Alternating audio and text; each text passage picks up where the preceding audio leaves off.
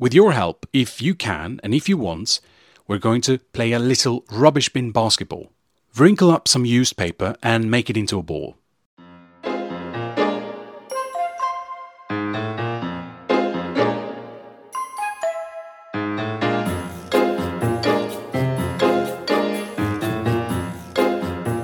Welcome back to another episode of Inside the Comfort Zone, the podcast that redefines personal and professional development, guiding you through change, the easy way, so that you can live your best life.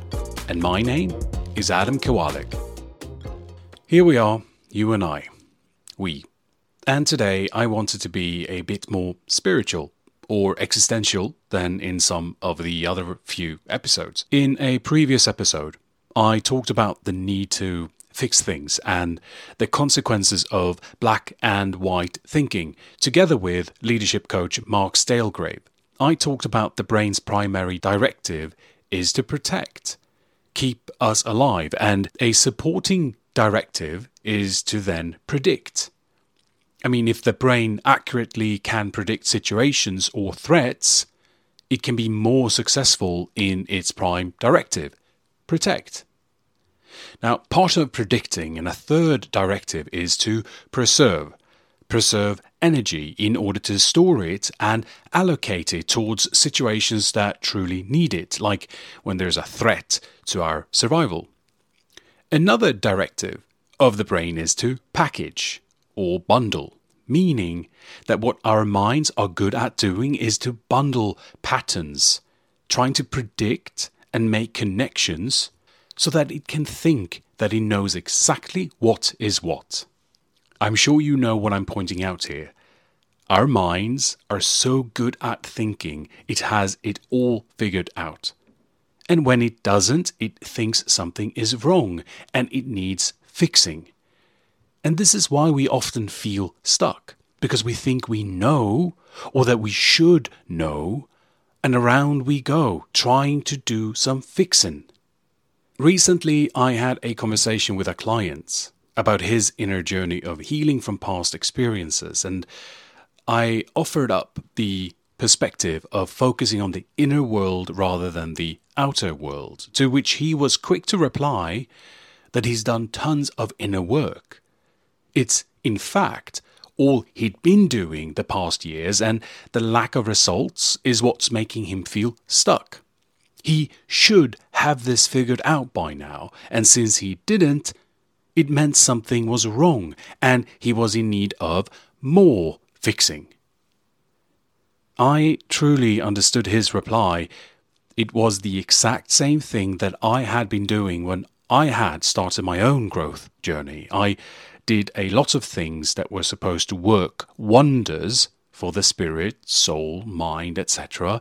And because I understood some of what he was going through, I gently invited him to see that perhaps it's less about doing and more about being. You see, in the doing, there's an idea that if or when I do X, then I will. And that's again the mind thinking it knows things, trying to figure things out. The mind is such a problem solver, following its directives of predicting, preserving, and packaging, all in service of protecting. And so here's a big idea. What if the problem the mind is trying to solve is created by the very same mind? What if the only problem there is the thought that you should know what to do? Or perhaps how things are right now is not matching your expectations of how they should be. Then I'd argue that if you let go of that should or that expectation and you saw what was actually going on in the here and now that you don't know, and that certain things aren't the way you want them to be, then the problem would subside, right?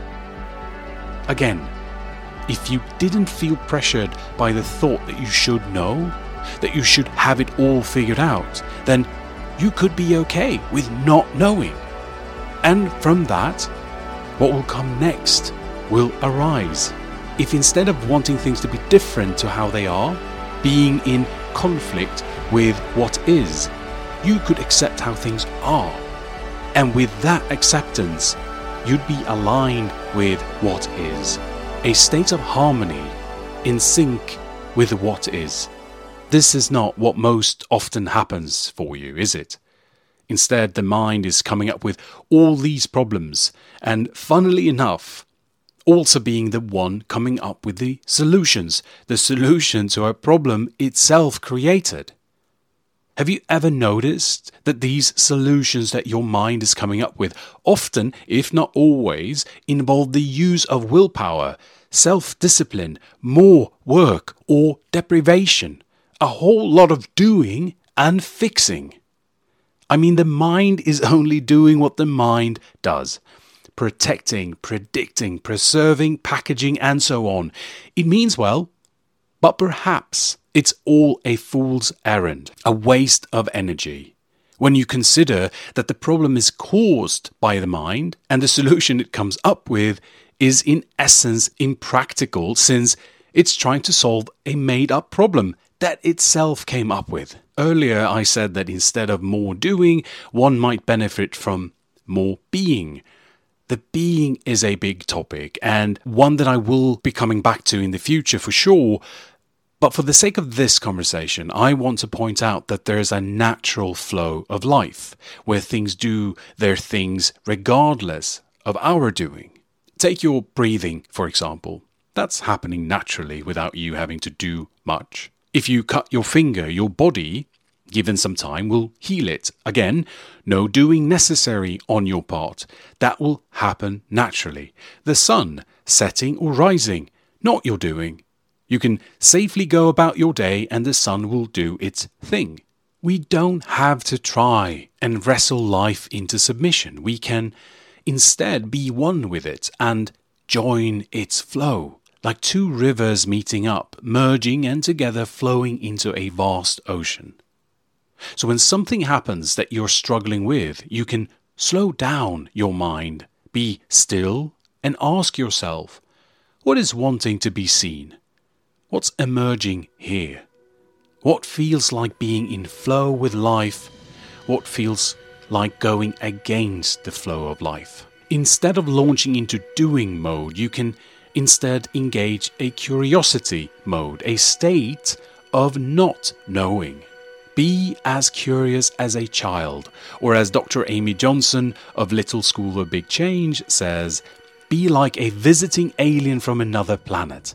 Be that oblivious to what things are, to what is going on. This way, you will prevent the mind from doing its regular spiel of thinking it knows or that it should know, and can help prevent the rise of a made-up problem. The flow of life is one of homeostasis, in harmony with what is, and one in pursuit of equilibrium. I often refer to this and our part of this as a natural state of well-being, where things are well and in balance, and this then being our neutral. It's our natural and neutral state of being, a part of the natural flow of life. When we're in flow with what is, there's more clarity, confidence and ease. And so when I say that you should do less, I'm not saying that you shouldn't do anything or to work for something you think is important. What I really mean is that when you do less and be more, returning to neutral, sometimes things resolve themselves when the mind isn't fighting what is. And for the other times, being neutral is always more helpful to see what comes next. It's actually quite hard to predict things with a lack of clarity, not to mention possibly dangerous, or at the very least ineffective. Einstein said you can't solve a problem on the same level of thinking that created it. Putting it in terms of what I'm sharing here, when your mind is busy coming up with solutions to problems itself created by thinking it should know or that things should be different, more thinking from that state won't bring about a solution. What is required is a fresh perspective, a different level of thinking. the return back to neutral, to the natural flow of life and harmony with what is.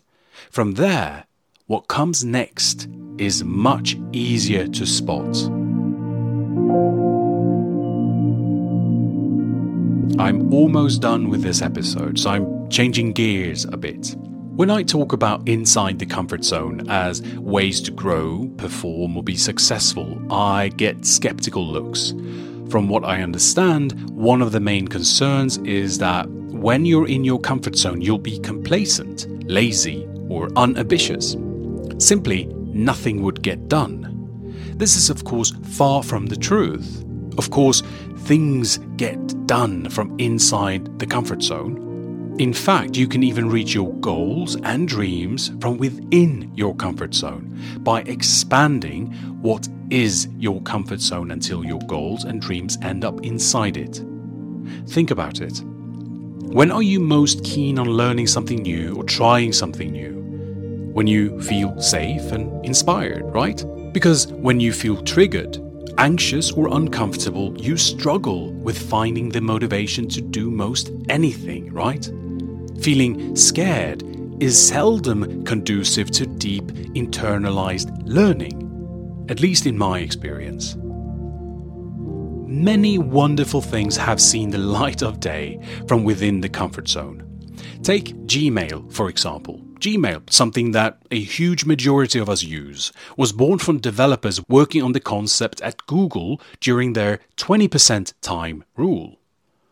The 20% time rule has now been discontinued, and at its time of existence, the principle was that employees were encouraged to work 80% of their time on core projects and 20% of their time on innovation activities that piqued their own personal interests. A lot of great product and services came from that 20% creative time following personal interest and inspiration. A completely different example is the conception of the 3 Bs by NASA, the US government agency responsible for the nation's civilian space program and aeronautics and aerospace research. The 3 Bs is based on the observation of where ideas and solutions were found, namely in bedrooms, bathrooms and buses.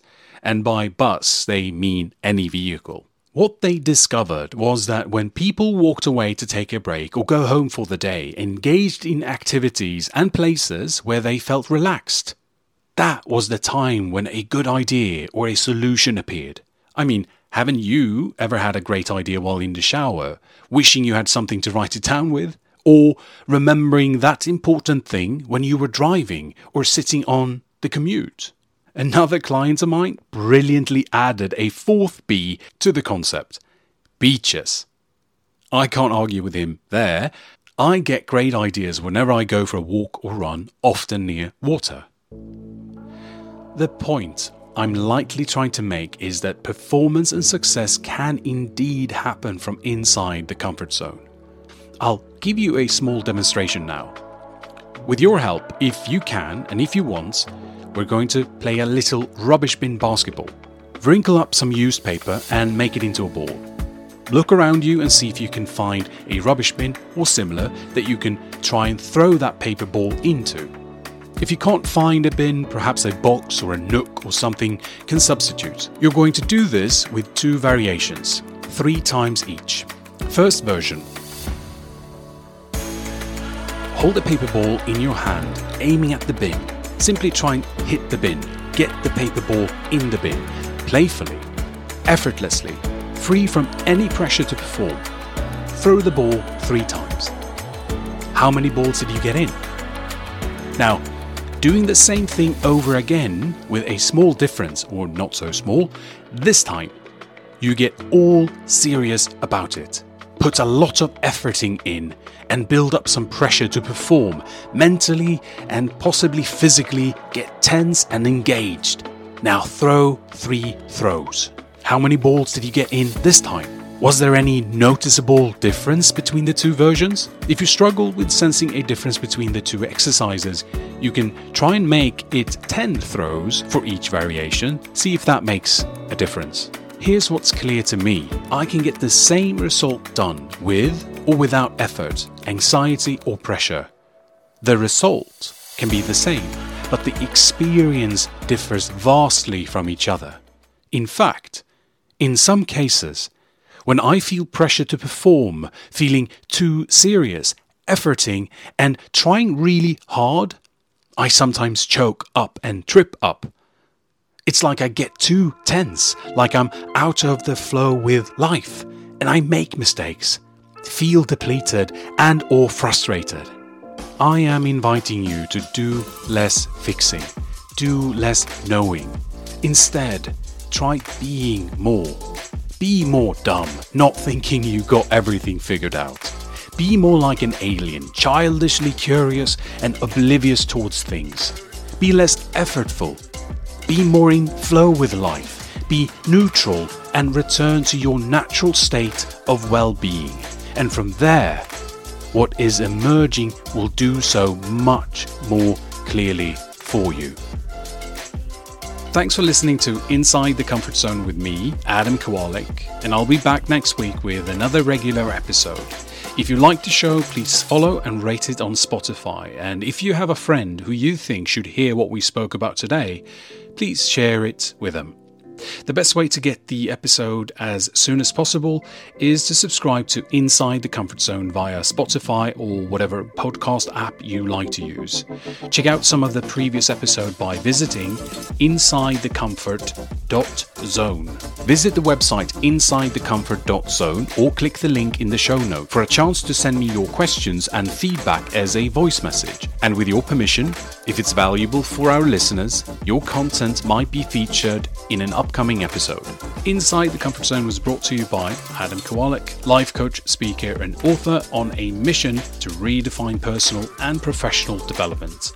Thank you for being you, and please keep it up. Talk more soon.